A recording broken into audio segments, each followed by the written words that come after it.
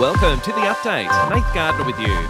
It's the third anniversary of the COVID pandemic, with the worldwide death toll nearing 7 million. The World Health Organization on this day, 2020, declared the virus a pandemic.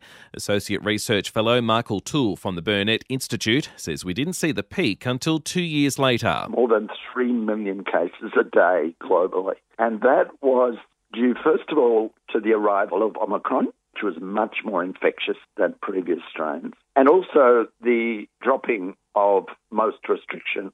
Anthony Albanese has held formal talks with the Indian PM in New Delhi. The Australian Prime Minister and Narendra Modi discussing a variety of trade and defence issues along with the environment. Prime Minister Modi and I also discussed the urgent need to address climate change and support the implementation of the Paris Agreement. I am proud of the existing cooperation between Australia and India on solar and hydrogen. In Germany, police continue to investigate the circumstances leading up to a mass shooting in Hamburg. 6 people and an unborn baby have been killed at a Jehovah's Witness meeting hall.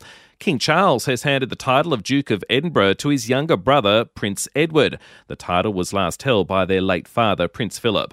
Back home, a bushfire in the central west of New South Wales has now burnt through 16,000 hectares. An advice level warning is currently in place. And more than 1 million people are expected to pass through Melbourne for the annual Moomba celebrations this weekend. To sport now, and it's brought to you by Ladbrokes Mates Mode, the better way to chat, share and bet together.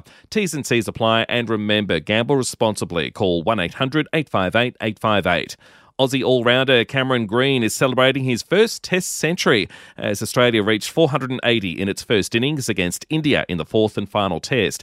The 23-year-old praising his batting partner Usman Khawaja's influence. Yeah, with Uzi, he's obviously an experienced head that's played Test cricket for more than 10 years now. So, he's obviously so valuable for guys like myself and a few of the young guys in the team. Kind of the way he goes about it. Incredibly lucky I've got guys around like that. In reply, India on none for 36. In the NRL, the Broncos have beaten the Cowboys 28-16 in Brisbane, and Cronulla has opened its account for 2023, holding on to beat the Eels 32-26. While in the NBL, Sydney leads the Championship Series 2-1 after beating the Breakers in Game 3, 91-68.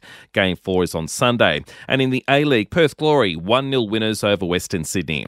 And in entertainment news, former Miss Universe Jen Hawkins has shared family pictures online with fans, giving an insight into her chaotic life as a mum of 2. And Idris Elba has revealed he cut out meat from his diet for his role in Netflix movie Luther, the Fallen Son, crediting his lean look to his own personal cook.